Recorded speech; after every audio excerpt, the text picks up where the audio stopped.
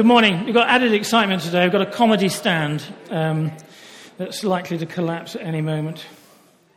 Last week was a Thanksgiving service, which is always one of our favourite events in the church calendar. And today I want to move from Thanksgiving to the somewhat less popular subject of giving. Hooray! Yeah, see that seamless segue there. I should probably say at the outset that this talk is really meant for members of this church. So if you're visiting with us, please feel free to treat it as a spectator sport. And I hope it's quite entertaining. It might be quite entertaining because there's many of us who suffer from at least one major disability in talking and thinking about money. Either we're British, in which case one just doesn't, old boy, one just doesn't. Or we're Christian. Or both. And if we're a Christian, you tend to regard money as rather unspiritual and not the kind of thing that we want to spend time on, especially on a Sunday. So, as I say, if you're visiting, just bear with us as we deal with a little family business. Right. Yes, money plays an important part in all our lives, and that is equally true of the church. And in fact, the Bible actually talks more about money than many of us think. We are indeed going to address a Bible passage in a moment, but it would be we want to be very open about the fact that we are reading this Bible passage in a very particular situation as a church. We have a context to our reading. So in a moment, I am going to ask Jesse to give a short presentation about the nuts and bolts of our finances. But I just want to begin with a very brief reminder of why we're here, about what we're about, what we're trying to achieve. As most of you know, our mission statement in its briefest form is simply helping people make connections with God.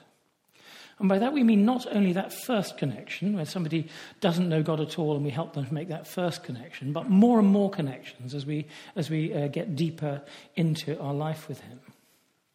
As we say in the Vineyard, it's a matter of come as you are, but don't stay as you are. We're trying not to just make converts to a way of thinking, but disciples to a way of living. So the job of the church is to encourage and teach and train and equip people for the life that God is calling us to.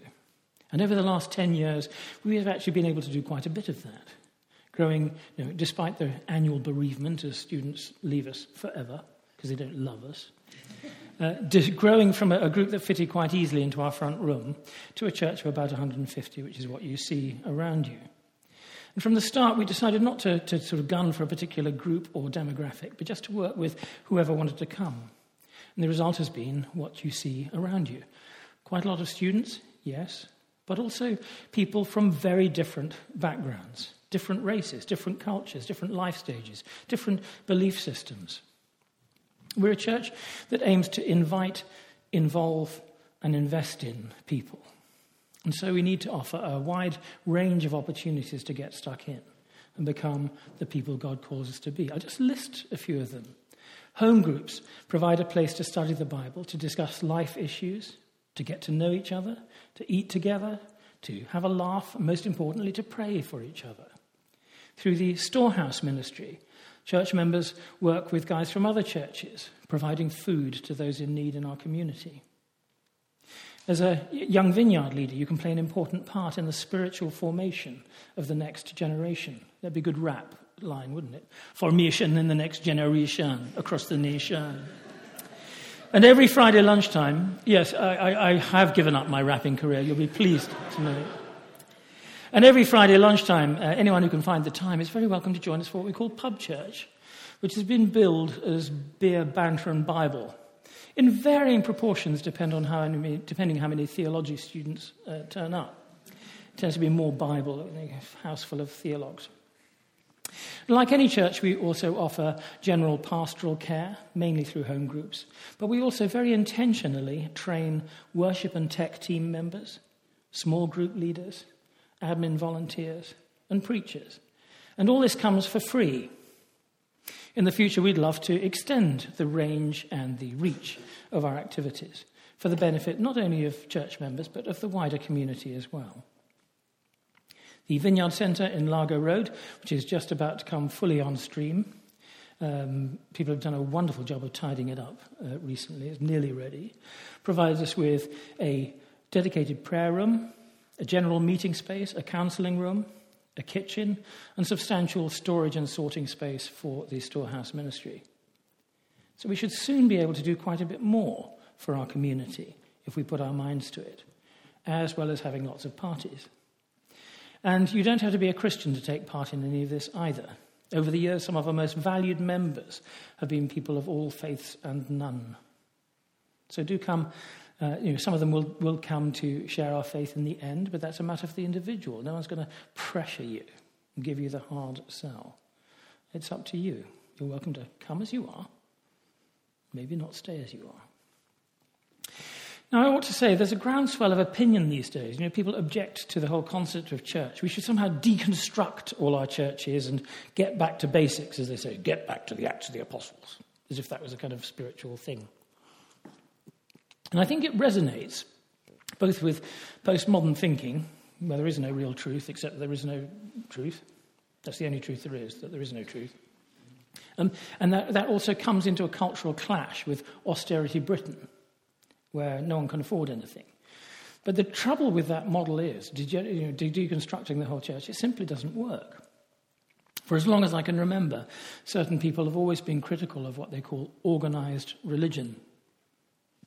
But like it or not, the fact is, organised religion is vastly more efficient than chaotic religion.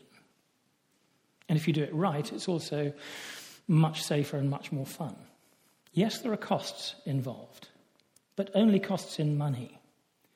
The cost of a deconstructed house church model, as long experience shows, are all too often spiritual costs. Costs to the quality of teaching and pastoral care. Costs to our ability to reach out to a perishing world. The cost of groups slipping into cultishness and error and abusive leadership. Costs generally to the mission that God has set before us. So yes, a church like ours costs more to run than a little group meeting in someone's front room, but it can achieve far more. So without further ado, with some detail on our own costs, I've asked Jesse to come and give a little presentation. He's secretary to the trustees. He should have a badge, really. Jesse, come and have a word with us. Have a word. So, we'll see how well this appears without the lights being turned off. Yeah, it's a bit... I think that's clear. That's clear enough, isn't it? So, one of my hats is as the kind of senior administrator in the Vineyard Centre, and I get to crunch all the numbers, which is just the highlight of my life. The basic ins and outs of the Vineyard are, as you see before you, over the last 6 years. The white columns are what we have coming in, and the red columns are what we have going out. As you can see, over the last couple of years, we've had a lot more going out than coming in. That is because we moved into the Vineyard Centre. The Vineyard Centre added a significant expense to our overall annual spending. Before that, we were sort of roughly getting in what we were spending. In 2012, you can see there was a massive spike in giving just before we moved into the Vineyard Centre. That was partly because of just a couple of extraordinary gifts, and partly because of a specific sort of gift day we did when we sort of initially sold the vision of the Vineyard Centre to the church, and people sort of gave significant amounts. That pot, as you can see over the last couple of years, has been eaten into, and so we are now in a situation, which you will see on the next slide, of our bank balance doing this. Now, you might think that a bank balance of between 20 and 25,000 is not such a terrible thing, but if it keeps doing that, it's going to get to zero in about 12 months. Basically, what's happening is we're spending approximately £20,000 per year more than we're getting in. So with £20,000 in the bank, that line's just going to keep going. That's just, by the way, that is just a single year. So from 40,000 to 20,000 because we've eaten £20,000 of our reserves. Next slide, please. Okay, what is that money spent on? Okay, that list on the right is really unclear, but I'll just point out the big chunks to you. The biggest chunk on the right-hand side is salaries, staff salaries. We employ 5 people, Toby and Carol, myself, Jane Saunders for Storehouse, and Matthew Wilkinson as part-time administrator. Now, in total, that's about 10 days of... Is that right? Yeah, 10 days of human resources. The other big chunk going round the circle is, the red one is the Vineyard Centre. The next one is venue hire, so places like this for services. The next one, which is sort of purplish, is the money the church spends as a tithe. So whatever the church gets in, we take 10% of that and we give it to agencies that have absolutely nothing to do with us. So the church, as an organisation, is tithing 10%. And then the smaller chunks are things like just travel expenses, office costs, things like a tiny little paltry amount for things like Young Vineyard, for tech maintenance, for things we eat and drink downstairs, all those sorts of things. They all add up. Next slide. Where does our tithe go? So that 10% that we give to other agencies, who gets that?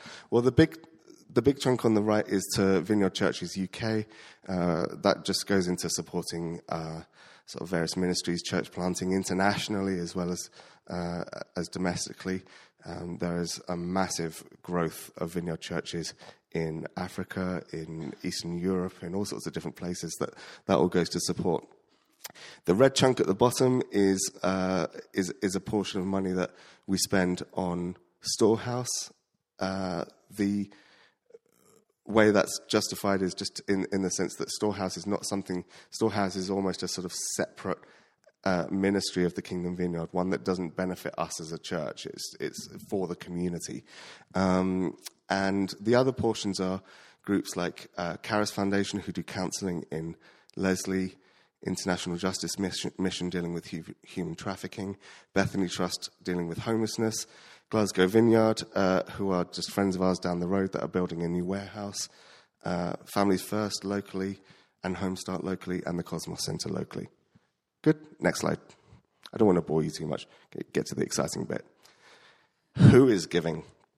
Now, this is not an exact science, but comparing the money that comes in by direct sort of transfers into bank and through stewardship and standing orders, adding to that the money which we collect every Sunday, and comparing times of university semesters with non-university semesters, I'm able to present to you with this. People who are here all year round give that big chunk there. That's about 70%. Gift aid is tax which we're able to get back off of the government on tax that has already been paid. So if I pay tax, I get that back on the gift that I give. The green chunk is people who are here during the semester. I've called this semester time and year-round members rather than students and non-students, because actually there are a number of students like myself who are here all year round. And other is just various grants that have been applied for. People give us money for various things. Sometimes people just walk in off the street and say, have my money. Especially as food banks just have become more part of the national consciousness, people are just seeing us and saying, I want to support this, either with food or with money, and sometimes that amounts to a significant amount. Just one note there, that green semester time members is about 10% of income. Half of that is one single donation that we receive from one person at one point. So a more realistic figure might be 5% So about 60% of our church membership contributes about 5% of our income. So just to bear that in mind. Also, just in case you're concerned about the size of the chunk that we're spending on employment and staff, I've just done this on the next slide, I think. Yes. Okay. Just so you're aware, that little light blue chunk is money that's just doing full circle. It's coming right back in. So this is just to say that as employees and as leaders in the church, we are committed to living the same way that we preach. So we invite others to tithe, but we demonstrate that through the way that we give ourselves. You might also be aware that we do far more than we're paid for. So it's a safe bet that if you can see me, I'm not getting paid. And the same is probably true of Toby and Carol, of Rebecca and of Matthew as well. So, Jane. Rebecca.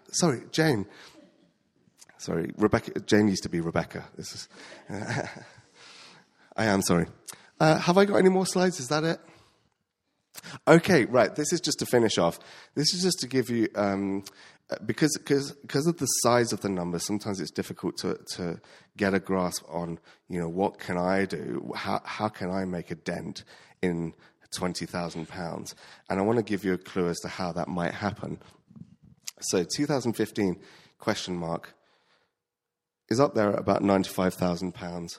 We don't want to get more money in than we want to spend. We don't want to just store money for the sake of it. So we're happy to eat down into our reserves. We want to spend the money that God has given us on the work that God has told us to do. So we don't want to just sit on a pot of money. We do need a little cushion for cash flow purposes. We don't want our checks to bounce. So we're happy to eat into our reserves until they get to about £10,000 or something like that. That's a comfortable cushion. But beyond that, we want to see that bank balance stop sliding and actually level out. Now, how do we get from an income of about where it has been last year of 68,000 to 95,000? Well, it's a big jump.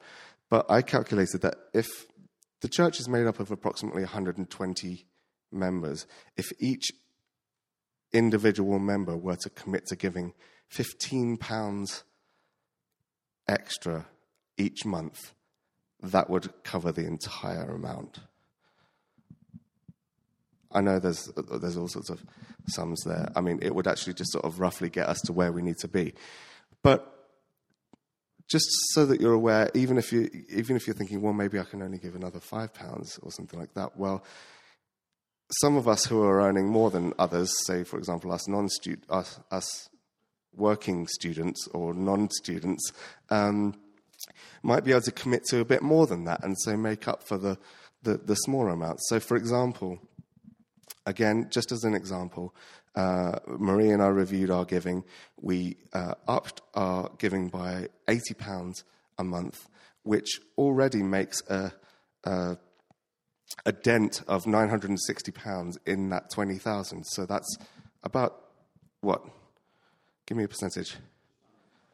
Just under 5%. And then Toby and Carol have done the same. So we've already hit about £2,000 of that 20,000 annually.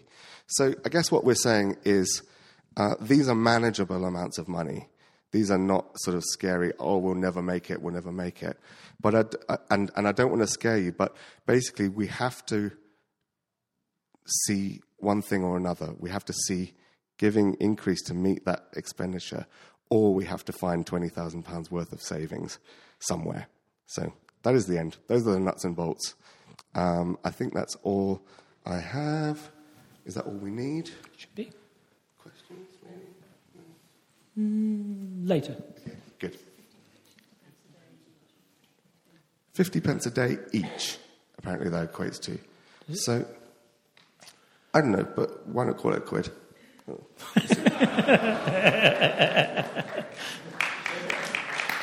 Hurrah. So is that alarming. Thank you, Jesse.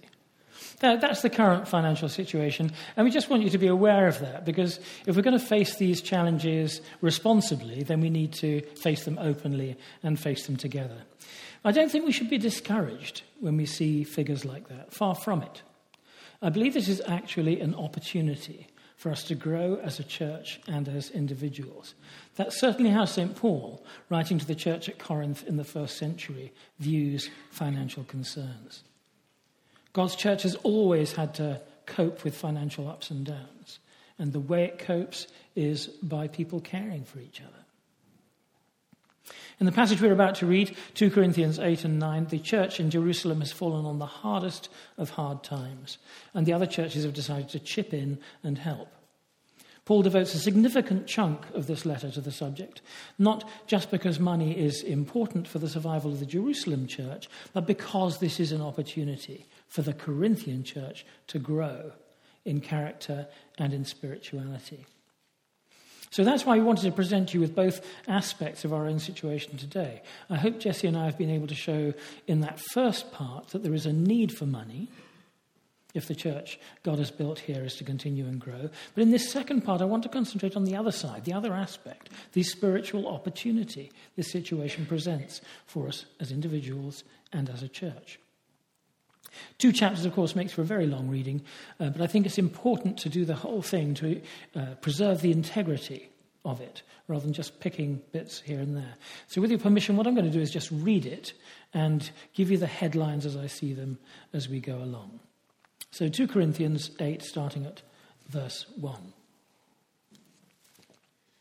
Headline number 1, generous giving entails an element of sacrifice. We want you to know, brothers, about the grace of God that has been given among the churches of Macedonia. For in a severe test of affliction, their abundance of joy and their extreme poverty have overflowed in a wealth of generosity on their part. For they gave according to their means, as I can testify, and beyond their means, of their own accord, begging us earnestly for the favor of taking part in the relief of the saints. And this not as we expected, but they gave themselves first to the Lord and then by the will of God to us. Accordingly, we urged Titus that as he had started, so he should complete among you this act of grace. So this chap, Titus, clearly had begun some time ago getting the Corinthian church ready to make a substantial donation, and now he's going to come and collect it. Did you notice the word grace in verses 1 and 6? Those are only the first 2 of 7 mentions of grace in this passage. Generous giving is a sign of God's grace in verse 1 and a human act of grace in verse 6. As the Corinthians follow God's example and act with the same love and generosity as he does, they'll be joining their actions and joining their lives to his, making, as we put it in the Kingdom Vineyard, a connection with God. And in between verses 1 and 6, we have this story of the new believers in Macedonia, proving that rule that we so often see in the world, that the poorest people of the world are often the most generous as well. These guys give even beyond what they can afford. That is, afford according to any earthly computation. Now that might strike us as irresponsible, but Paul actually praises them for it. In much the same way as Jesus in Luke 21 commends the poor widow. Do you remember the widow's mite story? For giving a tiny amount, which is actually all she had to live on, to the work of the temple. And in that story, Jesus contrasts the sacrificial generosity of her tuppence worth with the sort of lazy indifference with which the wealthy can make far larger donations. Giving is of value to God when it costs us something. It does entail an element of sacrifice, and we just have to get used to that. Macedonians, verse 2, are poor in money, but they are rich in generosity. As Jesus puts it in Luke 12, they are rich toward God. Headline 2, generous giving means putting our money where our mouth is. Verse 7, as you excel in everything, in faith, in speech, in knowledge, in all earnestness, and in our love for you, see that you excel in this act of grace also. I say this not as a command, but to prove by the earnestness of others that your love also is genuine. For you know the grace of our Lord Jesus Christ, that though he was rich, yet for your sake he became poor, so that you, by his poverty, might become rich. There's that word grace again in verses 7 and 9. In Ephesians 2, the same writer, Paul, famously uses the same word to say how Christians are saved from their sins. By grace. We sang it just now, didn't we? By grace. And the best explanation I know of that word grace, what does grace mean, is the old Sunday school one. Do you know this? Grace. God's riches at Christ's expense. And that's certainly the kind of grace that Paul is referring to here in verse 9. The grace of Jesus in giving up his life is far beyond a monetary value. And indeed, this frequently repeated word grace in this passage reminds us that we're not trying to buy God's favour in some way. That pagan idea of sacrifice has no place in Christianity. But Paul says our money is important as well. Financial giving is an act of grace, specifically not buying ourselves any benefit, but like God, just doing good because we are good. Being gracious because we are gracious. In verse 7, he commends them for many, many excellences in what we often think of as the more spiritual areas of life. And now he says, let's match that with an equal excellence in financial generosity. And I'm certain that if Paul was here giving this talk instead of me, he'd want to say the same thing to you guys. That you excel in so many things. Let's excel in generous giving as well. Jesus says in Matthew 6:21, where your treasure is, that's where your heart will be as well. And when Paul speaks in verse 8 about proving our love to be genuine, he is reminding us that the test is not how we feel while we're singing worship songs. It's what we do when the collection comes around. In an average month, how much do we spend on our church? And how does that compare with what we spend on coffee or beer or clothes or whatever your thing is? Or downloads? And if you're one of those, and you wouldn't be alone, who spend more on coffee than you do on your church week by week, then this is an opportunity to redress what you must see as a serious imbalance in your life. We excel as a church in so many things. Let's put our money where our mouth is and excel also in this act of grace. Third headline, generous giving comes from the heart, verse 10. And in this matter I give my judgment. This benefits you, who a year ago started not only to do this work, but also to desire to do it. So now finish doing it as well, so that your readiness in desiring it may be patched by your completing it out of what you have. For if the readiness is there, it is acceptable according to what a person has, not according to what he doesn't have. For I do not mean that others should be eased and you burdened, but that as a matter of fairness, your abundance at the present time should supply their need, so that their abundance may supply your need, that there may be fairness. As it's written, whoever gathered much had nothing left over, and whoever gathered little had no lack. Now notice that interesting order in verse 10. First do the work, then desire to do it. We'd think it was the other way around, wouldn't we?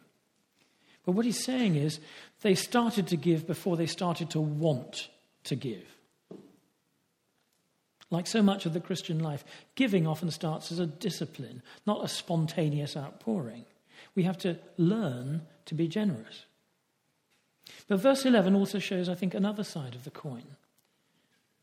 Sometimes we get as far as deciding, even as far as actively wanting to give, but we never actually get round to doing it.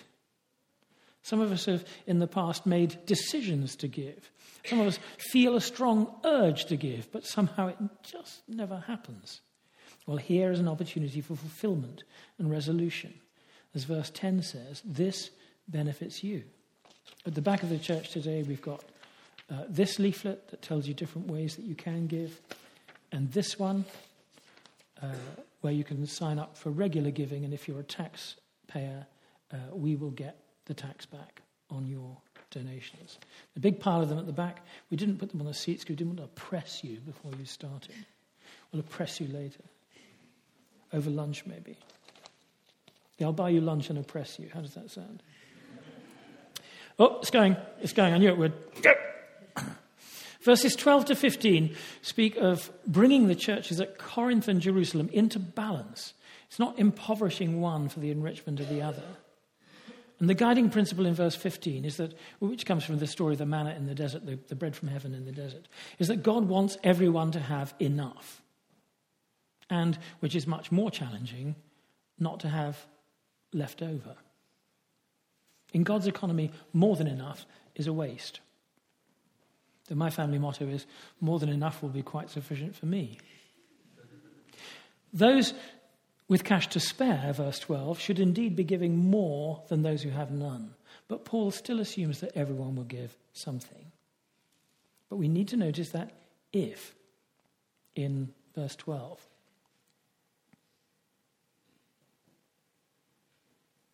If the readiness is there, if we truly feel verse 10's desire to give, then a small gift, like the widow's mite in the story, is perfectly acceptable.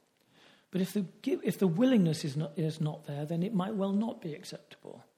And I think what he's getting at here is that the willingness, the generous heart, is essential to a balanced view of what we can afford. Don't we all know people who say they can't afford things that we think are perfectly ordinary expenses, and yet they spend money on things that we think of as luxuries? So that's where that if comes in. If the desire to give is there, then a small gift is absolutely fine.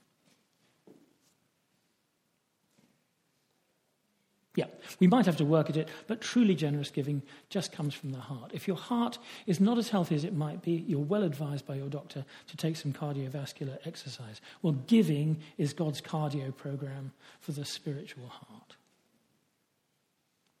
Fourth headline, generous giving deserves proper accountability. Verse 16, but thanks be to God, who put in the heart of Titus the same earnest care that I have for you. For he not only accepted our appeal, but being himself very earnest, he's going to you of his own accord. With him, we're sending the brother who's famous among all the churches for his preaching of the gospel. And not only that, but he's been appointed by the churches to travel with us as we carry out this act of grace that is being ministered by us for the glory of the Lord himself and to show our goodwill. We take this course so that no one should blame us about this generous gift that is being administered by us. For we aim at what is honourable not only in the Lord's sight, but also in the sight of man. And with him we're sending our brother, whom we've often tested and found earnest in many matters, but who is now more earnest than ever because of his great confidence in you. And as for Titus, he is my partner and fellow worker for your benefit.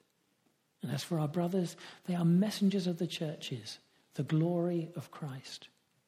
So give proof before the churches of your love and of our boasting about you to these men. Now, these verses are just basically about proper accounting and accountability.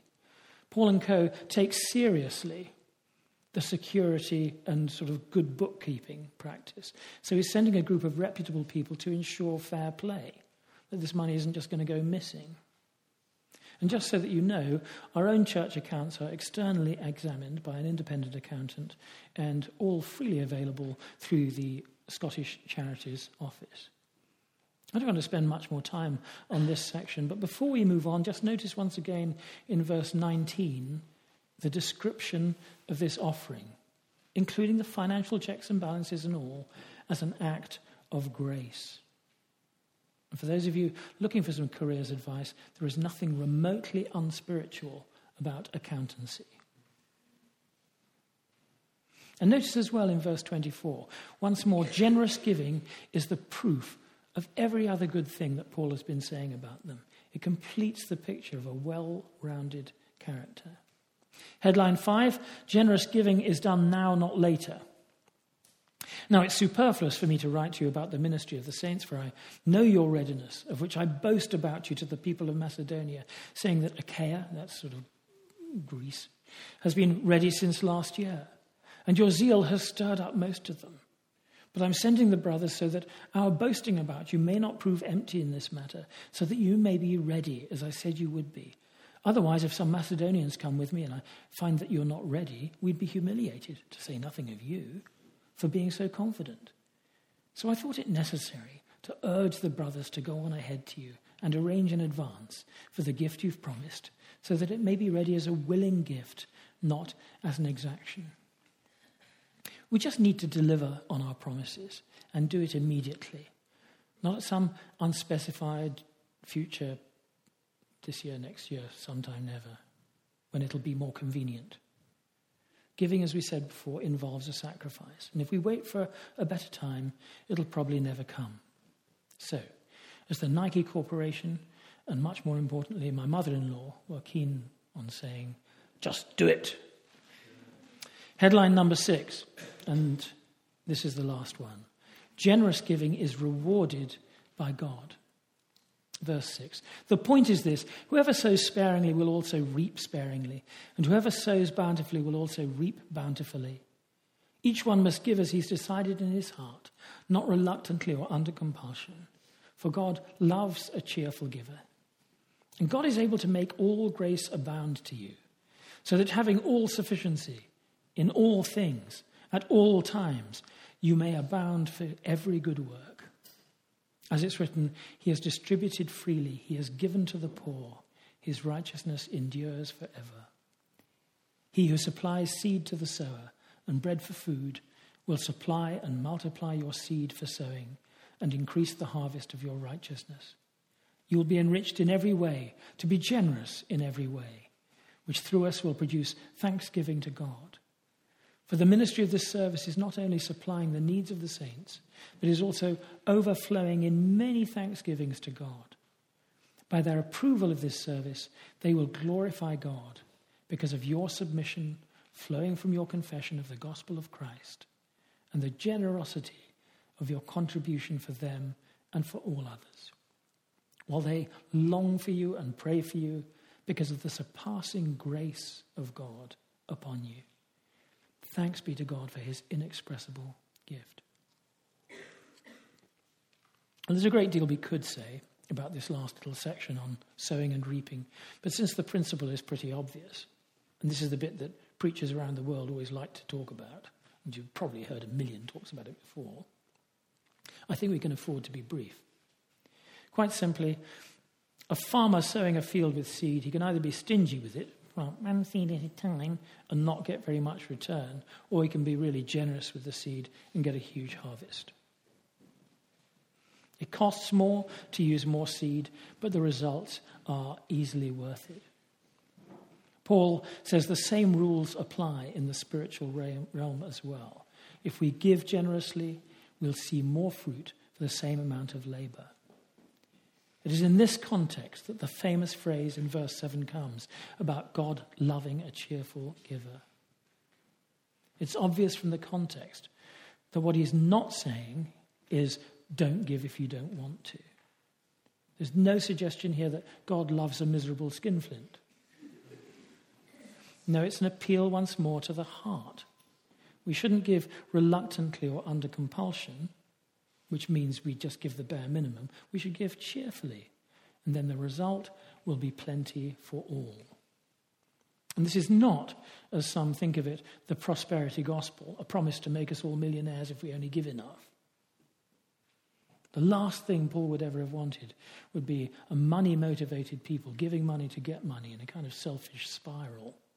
No, generous giving is an act of grace, completely unmotivated by self-interest.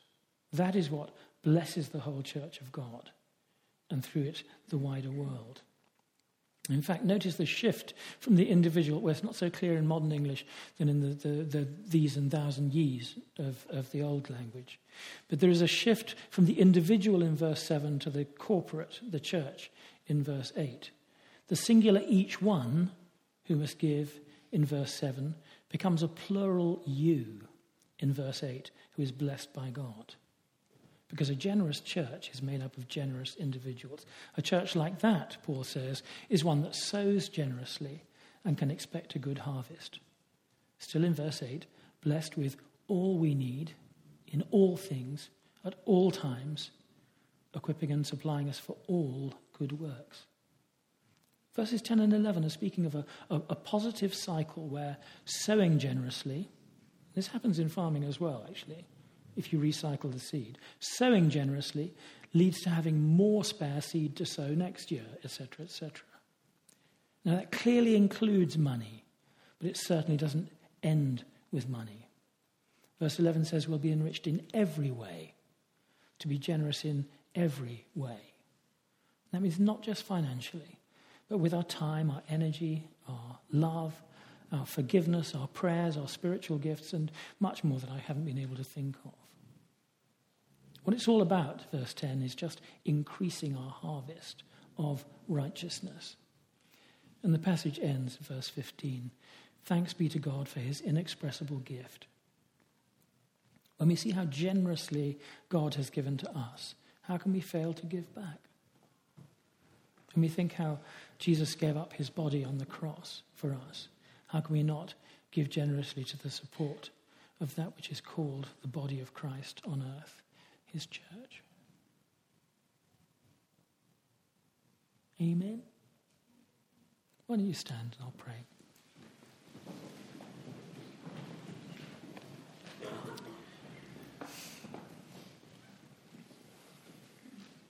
Heavenly Father, we just thank you for the inexpressible gift that we have in Christ Jesus. I want to thank you for everything that you've given us. And we come to you as a grateful people today, and also in some cases needy people. We ask that you'll come by your Holy Spirit now and convict us of truth, but wash away condemnation. Thank you that we stand before you justified entirely by the grace of what you've done through Jesus.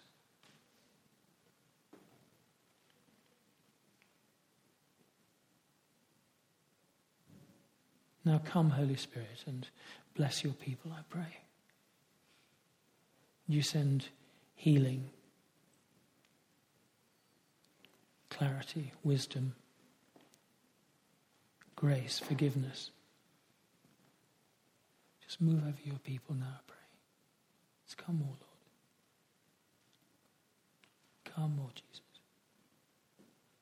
Thank you for being with us, Lord.